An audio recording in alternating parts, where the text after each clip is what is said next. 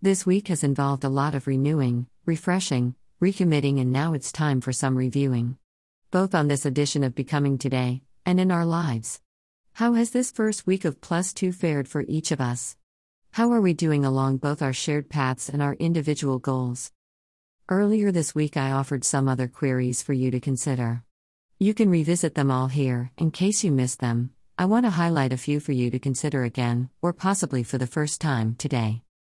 What makes you truly feel like yourself? Are you living an authentic life? What is the one thing you absolutely would do, if you knew you could not fail? How do you feel connected? What inspires you to be connected? What prevents you from forming a connection? How do you allow others to connect with you? What does a true connection mean to you?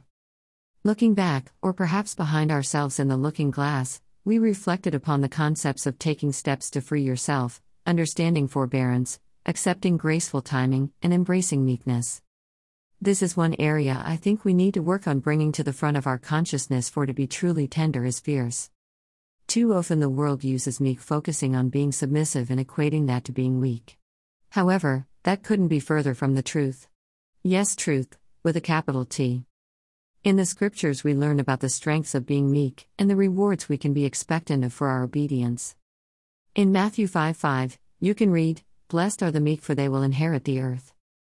Taken from Jesus' Sermon on the Mount, this verse is one of the Beatitudes. Simply defined, beatitude is an extreme form of happiness. The noun beatitude refers to a state of great joy. Being blessed, or at least feeling blessed, is often linked to beatitude. Beatitude comes to us from the Latin word beatus, defined as being both happy and blessed. In the Bible, the Beatitudes are a series of 8 blessings. Some sources indicate that in the late 1950s writer Jack Kerouac came up with the nickname the Beat Generation because he felt its members, referred to as beatniks, were individuals seeking beatitude. Jesus used the term meekness in the Beatitudes as a description of those who were blessed, not those who were timid, weak, or pushovers.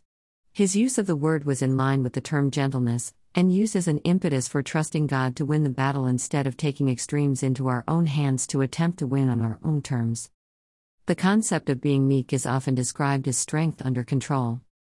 Having the ability to temper our emotions, remain patient, steadfast in our faith and trust. Now that's extremely bold behavior given some of the tests we face on a daily basis. That's why I'm willing to declare that meek is the new bold. Bold does not have to be loud, obnoxious, or in their face. Bold can be realized, renewed, revitalized as being an active proponent of right. Becoming one who is willing to firmly stand their ground, with resolve, empowering the courage of conviction as our strength, supported by faithfulness and trust. I also shared this week about a slow-paced, quiet, tranquil morning. With a cold front bearing down upon us, rather than the day heating up, as the sun rises, temperatures are dropping and will continue to fall. Old Man Winter is indeed reminding us of his presence and purpose. While this season is a time of dormancy, it is also a very enlightening time if you choose to accept it. Winter allows us to go within, where we are suddenly made aware of the possibilities of new life, new ways, and yes, a new us. In the scriptures, the passage often referred to as a time for everything outlines the many changing seasons we all experience in life. It outlines the constant cycle of becoming. In fact, 28 specific times or seasons are mentioned in this one passage. Now on Becoming Today, as part of our examination of ourselves and our shared paths, we'll take note that not included in those examples is a very important aspect. None of the 28 mention a time to quit. Ecclesiastes 3:1-8 is perhaps so revered and often quoted because of its poetic approach towards life. It balances 14 distinct elements we all experience at one time or another, and some more than once. It reinforces our constant state of always being becoming. It teaches and reminds us that life is a mix of joy and sorrow, pleasure and pain, harmony and struggle, and life and death. Each season has its appropriate time. Some are difficult, and still we know that we must never give up and continue on in faith, trusting in God, believing His plans for us are always based upon good purposes and joyful outcomes. Included among the lessons learned in studying these verses is that we are to accept each day as a gift from the hand of God because He has a reason and a time for all things. There is much wisdom to be gained in understanding this concept of there is a time for everything. and a season for every activity under the heavens. When we live our lives in faith, we are becoming our destinies as we comprehend and embrace the power and always trust in God. Our lives truly reveal their meaning and purpose when we rely on His wisdom, timing, and goodness.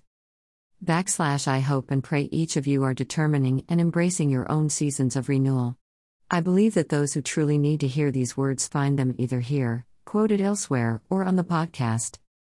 Much of becoming involves embracing the need for change. It is the only way in which we can truly grow, develop, and realize our potentials, both individual and combined.